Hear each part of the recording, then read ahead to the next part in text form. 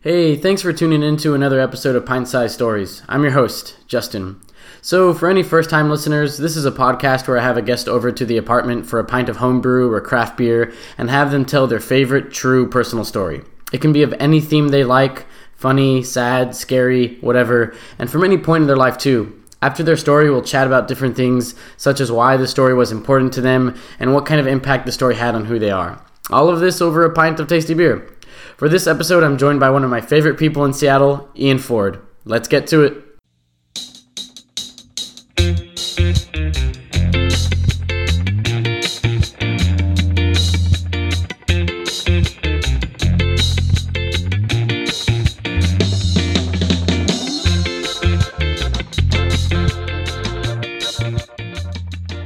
Okay, so I'm here with Ian Ford. Ian, how's it going, man? Going all right. How are you doing, Justin? Pretty good, dude. It's gonna be a good Friday night tonight, I feel like.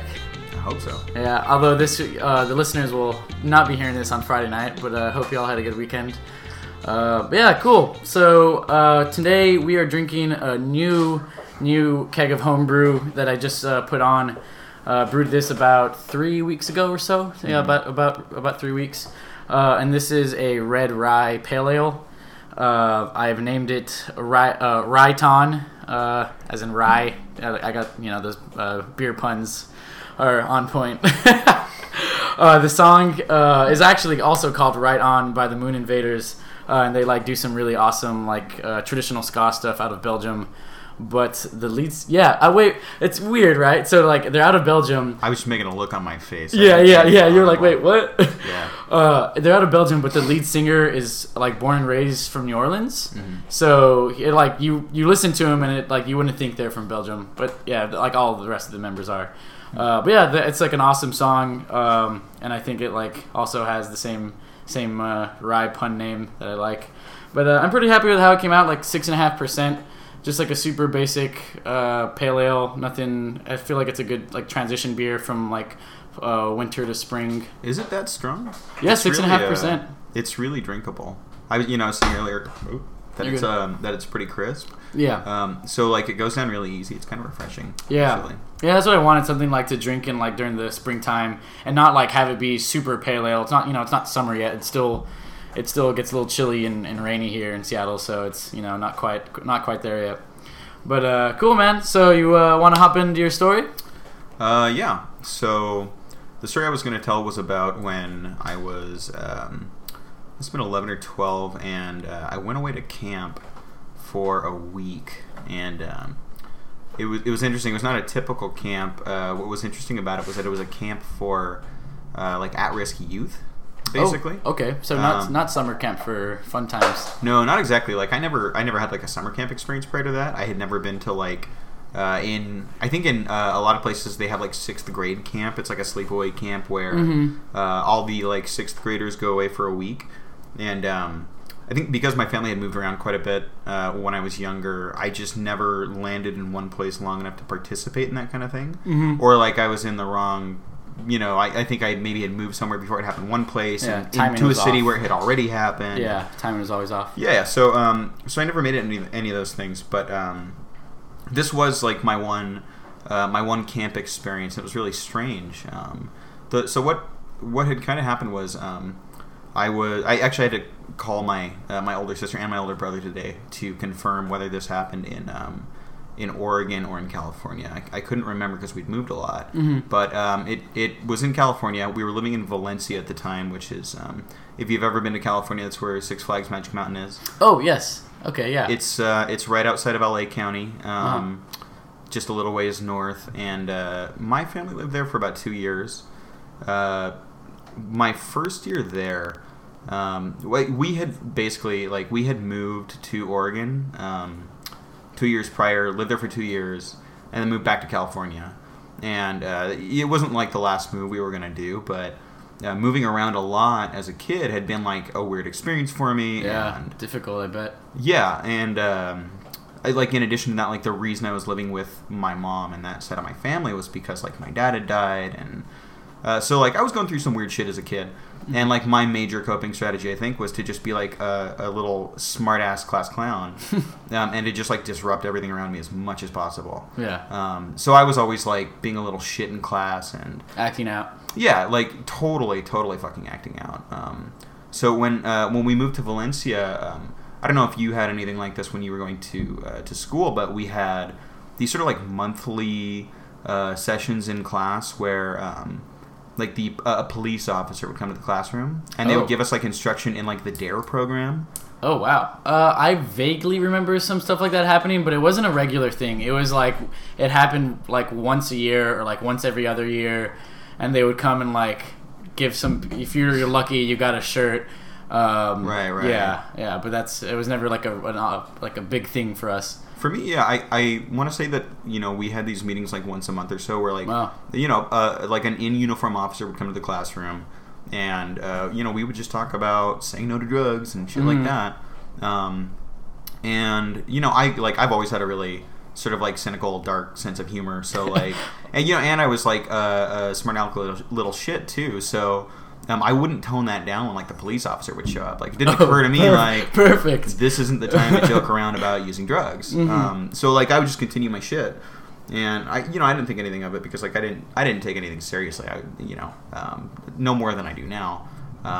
So you know I would just kind of screw around whenever we had these DARE meetings, and then spring break or something, it might have been summer break, rolled around, and I guess like through the DARE program they had this additional extracurricular thing where either I don't know if it was like the local police station or something sponsored students to go to this like at-risk youth camp, and the idea was that like the school would identify kids who either A, were involved in gangs, or B, were involved with drugs, or were like at risk for becoming involved with gangs or drugs. Wow. And I got singled out. Like I was the kid in my school who got sent to this camp. It wasn't like me and classmates of mine. It was just me. Just you. No one else from your school. Yeah. It was just me, right? Wow. So, like, they singled me out. I still remember, too, like, going to the information session before I went to this camp. Like, you know, the school sent my parents some, like, paperwork saying, like, hey, you know, we have this great opportunity. We think it's going to be good for your kid. Like, we're going to send him to this camp, and we're going to set your kid right. Like, we're going to fix him, basically. And I remember, like, I attended this session you know, we went to some place, and they sat all these parents down, and they played like a cassette for everybody, showing them like what the camp's going to be like, and what your kid's going to learn there, and like what kind of experience they're going to have. And I remember like the moment we walked in, I was telling my mom like, no way am I going to this. Like I'm not doing this. And I was telling her the whole time like, no way, no way, no way. And she just laughed the entire time. And I got sent, right?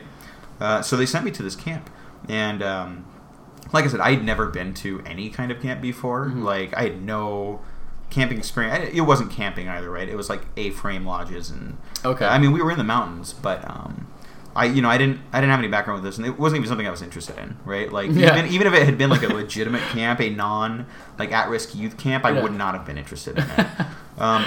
You know, but I got sent there, and when I arrived, the first thing that they did was they divided us all into our cabins, and each cabin was identified, like they gave us all baseball caps, and each cabin was identified by the color of their baseball cap. Oh. Which is like a really weird idea when you have all these kids with like gang affiliations, that's and you like exactly send them to the mountains, to. and you give each kid like his color, like as soon as he shows up. Wow. So I was in the light blue cabin. I picked you for a light blue kind of guy. Yeah. There was like light blue, dark blue, white, red, green. Jeez. I can't remember what the other colors were. And then the camp was subdivided. There was like a boy side of the camp and a girl side of the camp too, right? Because there were like at-risk girls there too. So you know they segregated us into these cabins. And anytime you're outside of the cabin, you had to wear your colored cap or whatever, so you could be identified. And we spent a week like engaged in what I guess are probably pretty typical sort of like youth camp activities. You know, we did like mountain biking, and we shot BB guns. Like I'd never shot a BB gun before. You know, like my stepfather owned guns and BB guns, and I'd never shot one before. But like I went to this camp, and they put a BB gun in my hand, and like, shoot at these cans. It was great. We did archery, we did swimming, we did hikes, we did all kinds of crazy shit, right? But sort of like overlaying all of this was this weird sort of like recognition that every kid there was kind of fucked up, right? Like in my cabin, there was like a sort of array of different ages. I must have been 12 at the time, and I was on the younger end of the spectrum. I think there might have been one kid there who was younger than me, and there were quite a few kids there who were older than me. Like the two oldest kids in my cabin, I think, were 16 and 15. Okay, so they're still under 18. It was still still under 18. But like when you're 12, a 16-year-old is like way older. Yeah, and they're like practically an adult, right? Exactly. Yeah. I mean, like my brother was 16, so and he was like the most present adult figure in my life at the time. So like like a 16-year-old is like totally an adult. And then in addition to like all the other members of your cabin, each cabin had a sort of like a monitor, which was just to say like another adult who was there and who just kind of kept you in line. And like that, the monitor's job was kind of like be around you when you were doing group activities, and also to like sleep in the cabin with you and make sure you didn't kill each other or whatever it was. Whatever it was these kids were gonna do, right? So like my cabin, I wasn't at that age, like I wasn't involved with drugs, and I was not involved with gangs. I wasn't involved with anything like that. I just had a bad attitude, and I was just like a fucking smartass, you know. But like some of the other kids in my cabin were involved with gangs and were involved with drugs. Wow. And there emerged a hierarchy within the cabin really quickly. From like the oldest kids down to the youngest, right? And the oldest kid was this like 16-year-old dude named Kevin. Kevin was like this tall, lanky black dude, and he immediately like started organizing us into his little gang, right? And he like started assigning people like, gang names and shit, and talking about like what we were gonna do as a gang. And we started like identifying other cabins that we weren't down with, who we had shit with for various reasons. So Kevin, right? His name within our little cabin gang was Crazy K. Right? Crazy K. Did you have a cool name? You know what? I don't. I wasn't given a cool name. Like I was at one point asked if I wanted a cool name. And the funny thing about this is that like when we were younger, my older brother had like bragged about being involved with gangs, even though I'm sure he wasn't. Yeah, just talking. Right? But I remember, I used to stalk him around as a little kid, and like when we moved to Oregon to impress people, he'd be like, "Yeah, I was in a gang in California," some bullshit. And he said that his gang name was Cornflake. That's not cool. It's not cool. That's not cool. It's not cool. A lot of the gang names weren't cool, but like I like latched on. I was like, yeah, I'll be Cornflake. Like I decided, like, yeah, Andre thinks it's cool. Like I'm sure it's pretty cool. Yeah. So I went with that. There was like there's a tiny little dude whose name who was Casper. Not a friendly ghost. Not a friendly ghost. There was a kid who slept in the bed next to me whose name was who went by Red 5. Red 5. Because like every day he wore this red shirt with like the number 5 on it. Real straight to the point. Yeah, exactly. Not a lot of thought went into this. But like we organized ourselves in this way, and it sounds kind of silly, except that like there were like legitimate weird activities that we engaged in. Like one night, I think like 5 nights into the time that we were there, we waited for like the counselor in the cabin to pass out in his like coffin sleeping bag. And we snuck out of the cabin to march over to one of the other cabins where like our rival gang cabin was, because like we were anticipating going over there to fight them, right? And like that was what we were told. Like, yeah, we're gonna go over, we're gonna kick their asses. Not given any reason. Like, well, why should we? Like, no, because like they wear white hats and we wear blue hats. Yeah. That's why. And like we went out there and like nobody came out to fight us. Like, it was this little farce. But like we went out and did that. And then even like towards the end of our time in the cabin, there was even a power struggle within my cabin gang, where there was this other kid. He was probably like the third oldest kid in the cabin, right? Like the core of power was Crazy K and his like lieutenant, this other guy whose name I can't remember what name this other guy went by, but he was like a second in age, I want to say. Okay, like the right hand man essentially. Yeah, kind of. And then there was like a third guy who also was pretty near their age. I think he might have been third oldest or maybe similar in age range. And I can't remember what name he went by either. All I remember is that he had like the biggest buck tooth, like just one tooth, like one big tooth sticking out of his mouth. And he, at some point, he decided like he was not content with the rule of Crazy K, and he wanted to like basically take over the cabin. And Crazy K caught wind of this and like was not cool with this. Yeah, of course, yeah. So like on one of the last days that we were there, like second to last day, maybe something like that. Somehow we got away from our supervisor. Like I think we had just finished eating or something, and we were able to wander back up to our cabin, and no one else was there. And Crazy K and his second in command just started beating the shit out of this kid, just like viciously attacking him. Yeah. Right, and they like threw him on the side of the safe frame house, and they're just like beating the shit out of him. And we're all like, we're all in the gang. We're all just standing around watching, like not doing anything about it. We're like, yeah, this is probably okay, But yeah, so the whole experience was really weird, and it only lasted for about a week. A lot of it was like pretty wholesome, right? Like every night, the entire camp would have to gather around a fire. And like this asshole guy who led the camp, this like asshole counselor, would play a Wild Thing on his acoustic guitar and make everybody sing along to every night, dude. Every fucking night. That would probably get old really quick. Oh man, it was old the first night. Yeah. Oh, it got so old. Yeah. I don't know, but as a result of that, the funny thing is like I didn't really.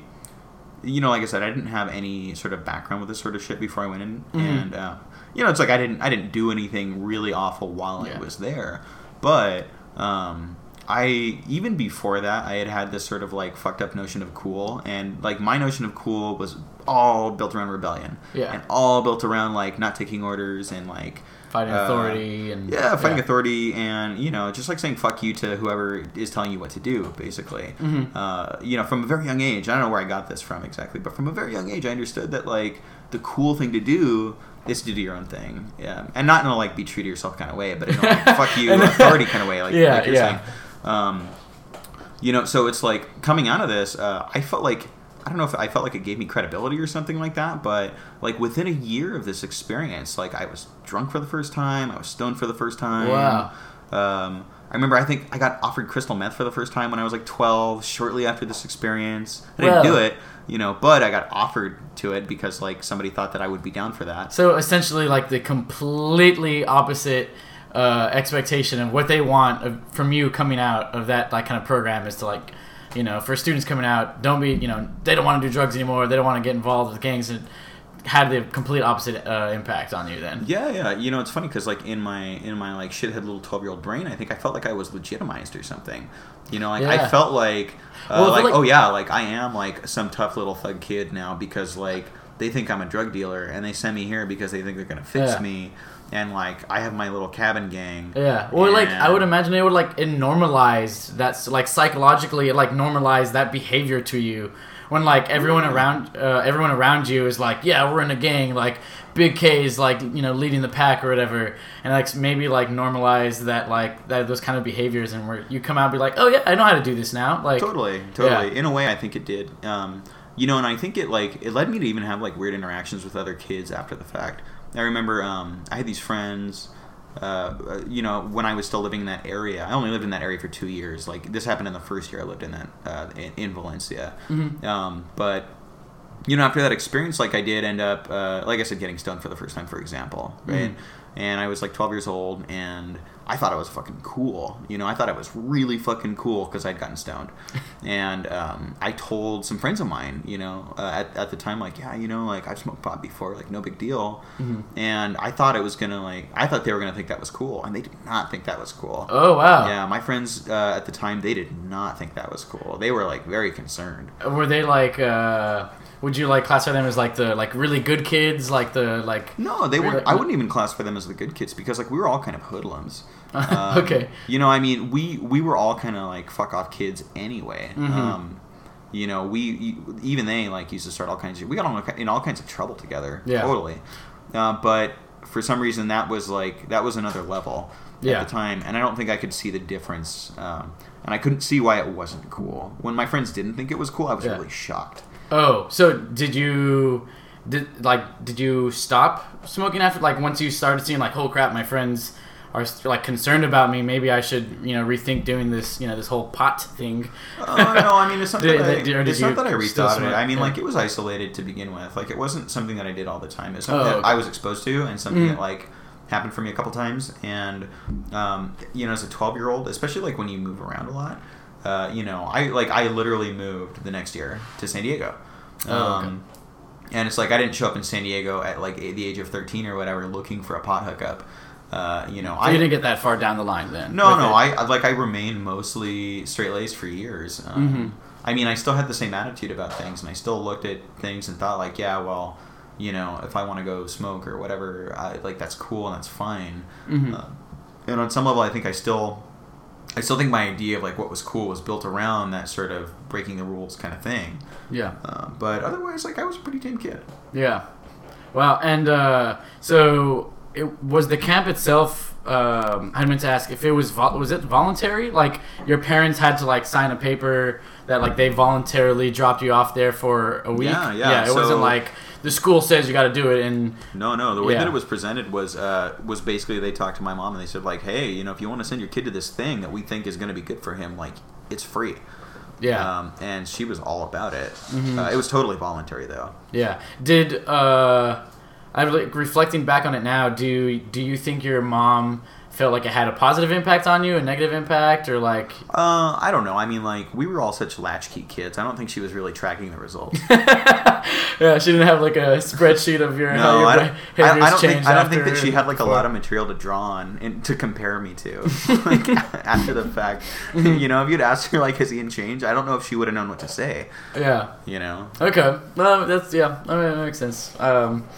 I know I was like definitely spent a lot of time like running around, and my mom not really keeping track of me when I was that age. Yeah, I mean, in my family we were all a bunch of savages. Like because both we lived with I lived with my mom and my stepfather from the age of a little over 8 or so until I left home, right? And that entire time that I lived with them, both my parents worked full-time jobs, and my mom went to school. Oh, wow. So, and my stepfather working a full-time job was like 60 hours, not 40 hours. Mm-hmm. He was like a hard-working motherfucker. Yeah. And then my mom was always busy too. So, like in the mornings, we would wake up and our parents would already be at work. We had our alarms and we had to wake ourselves up. And then like we would feed ourselves breakfast. And then like there would be, a fucking tray of Stouffer's lasagna or whatever the fuck, right, in the freezer. When you got home. Just like a note on it saying like 400 degrees for 45 minutes, right? Okay. So then like we would get home and we would cook dinner and then we would do the dishes and then like our parents would get home late at night. Mm-hmm. They'd get home at like 8 o'clock, 9 o'clock. Wow. So most of the time, like for most of my life, it was really just me and my siblings.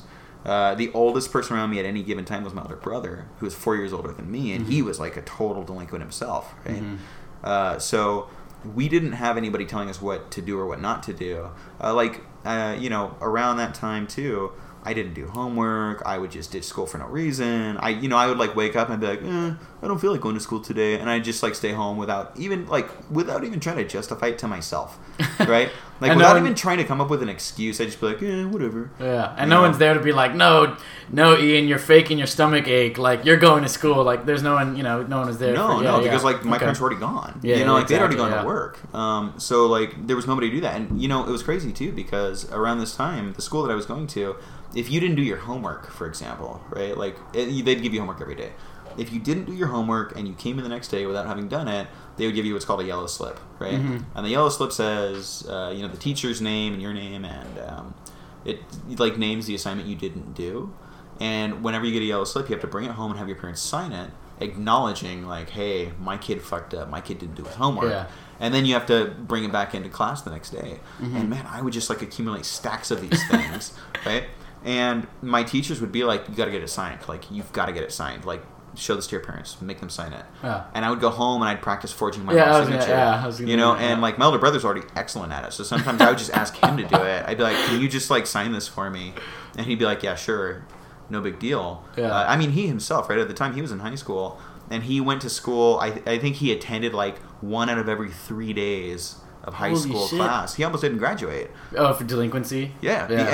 But like what would happen is we would not show up and we would not participate. We would not do assignments. We'd just say like, fuck you everybody. And the school would like send letters home, right? But like who was collecting the mail? We were collecting the mail. Yeah. So like we'd see letters from the school and we just tear them up and throw them away. Wow.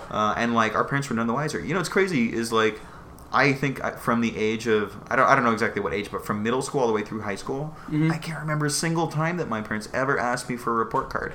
Like, they were so disconnected, like so detached, that it didn't even occur to them that I was supposed to be getting report cards that came home. Right? Like, there was no They didn't know oversight. that was... Yeah, they know that was... I'm sure, like, in the back of their minds they did, but I think they were Not just so, like, actively. caught up in their own shit that, Yeah, like, yeah. it never even occurred to them to, like, ask about Wow. it. So, you know, we all kind of, like, raised each other, and we just kind of did whatever we wanted to. And as a result, like, now all my siblings, we all kind of have this attitude, this sort of, like, fuck you attitude, where we're just like, no, like, I'll just do things my way, and, like, I don't care how other people are going to do it, and I don't care what the right way to do it is. Like, just leave me alone, let me do my own thing, the way that I like to do it. And we're all kind of like that. And, like, do you feel like in the way of, like, you are also still, like, really independent? Like, because I've always thought of you as a really, really independent person, but... yeah. Like, do you feel like in all most... my siblings are like that? Yeah. Definitely. Super all my siblings independent. are, like, fiercely independent. Yeah. Totally 100% independent. Wow. And so, like, going back to the camp, because I wanted to touch back on that again, because that is so fascinating. I didn't even know those. Like, I've heard of those, like, you know, you get caught, like, stealing stuff a couple times, and you're like, you know, you're underage, and then they can send you to some, like, army camp. I've heard of that, but never like a kiddie boot camps. Yeah, where they say like, okay, you spend, you know, 2 months in juvie, or you go to this camp. I've heard of that, right? You know, I've heard of that, but never like a volunteer, like, you know, let's ship you off to this thing for a week. So, like, during all those activities you talked about, you said you did like a little bit of biking and like some water stuff. Like, did those like gang-like, like the gang-like group that you built with your cabin, did those like did that like hierarchy, like, and the kind of ways you guys interacted, did that like make it all the way into those activities, or like when you were with the adults, like you guys were like everyone was doing their own thing?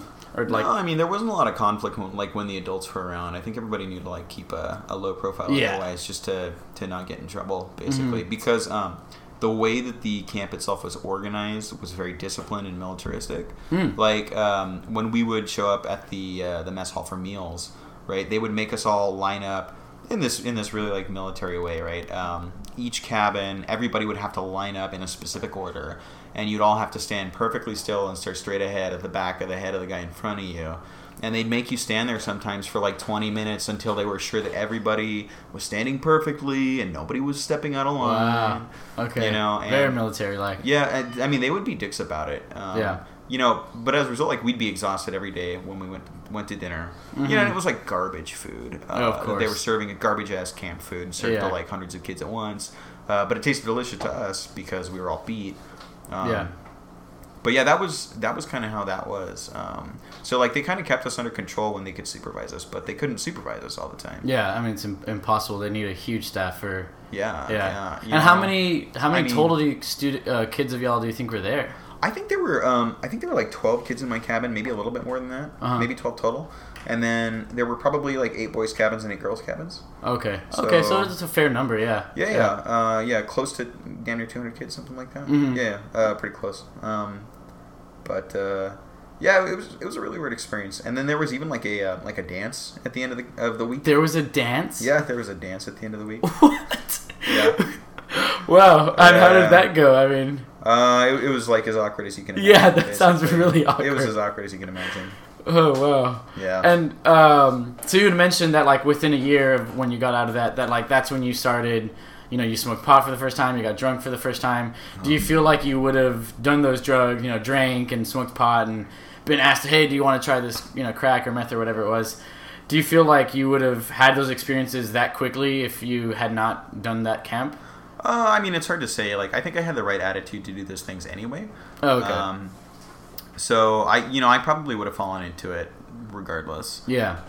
But it definitely sort of gave me a sense of like community with like-minded people. In that these were other kids who also had shitty attitudes and chips on their shoulders and who were just like not jiving with people around them and the way things were going. Yeah. And I'm sure like a lot of those kids fell into that shit too. Yeah. Probably. Yeah. Probably. I mean, and when you put that many kids like that together, who all have that same like ideology, that same way about them, like I feel like it would only like reinforce that ideology. Like everyone around you is like, oh yeah, everyone's doing how everyone's operating like I operate. That's great. Like that means that that's a good thing. Yeah. I mean, it gave you like a sense of camaraderie. Yes. Like community. Reinforcing it. Yeah. Which is like the complete opposite reason of why we're sent there.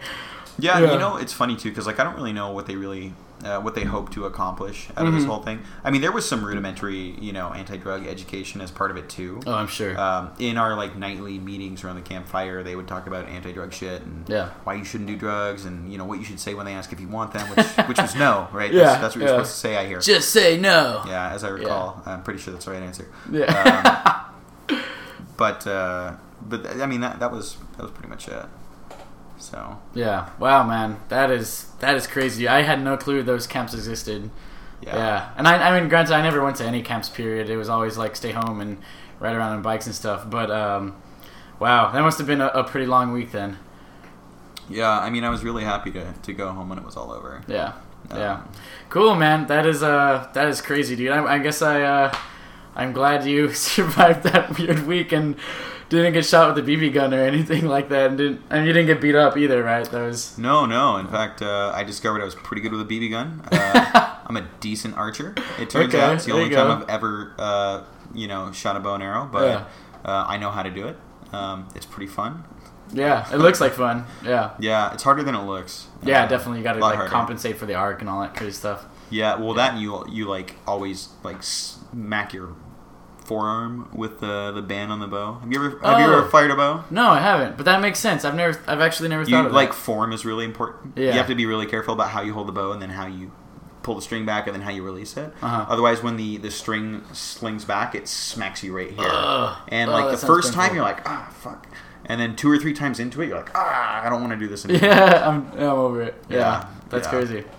Well, I guess it's good that it also got you at least familiar with those other skills and activities, but that's cool, man. Well, thanks again, dude. Thanks for coming over and sharing that. That is like that's neat. I did not know that existed. I hope it doesn't still exist. It sounds like it's just like reinforcing bad things and not doing what it's intended to do. I'm sure there's something worse by now. Yeah, by now. Yeah. I'm sure they figured out a way to make that idea even worse. Yeah, definitely. Well, Ian, thanks again, man. Thanks for coming over, drinking some beer and sharing a story. I appreciate it. Thanks for the delicious beer. Yeah, thanks for listening, y'all. Have a good one.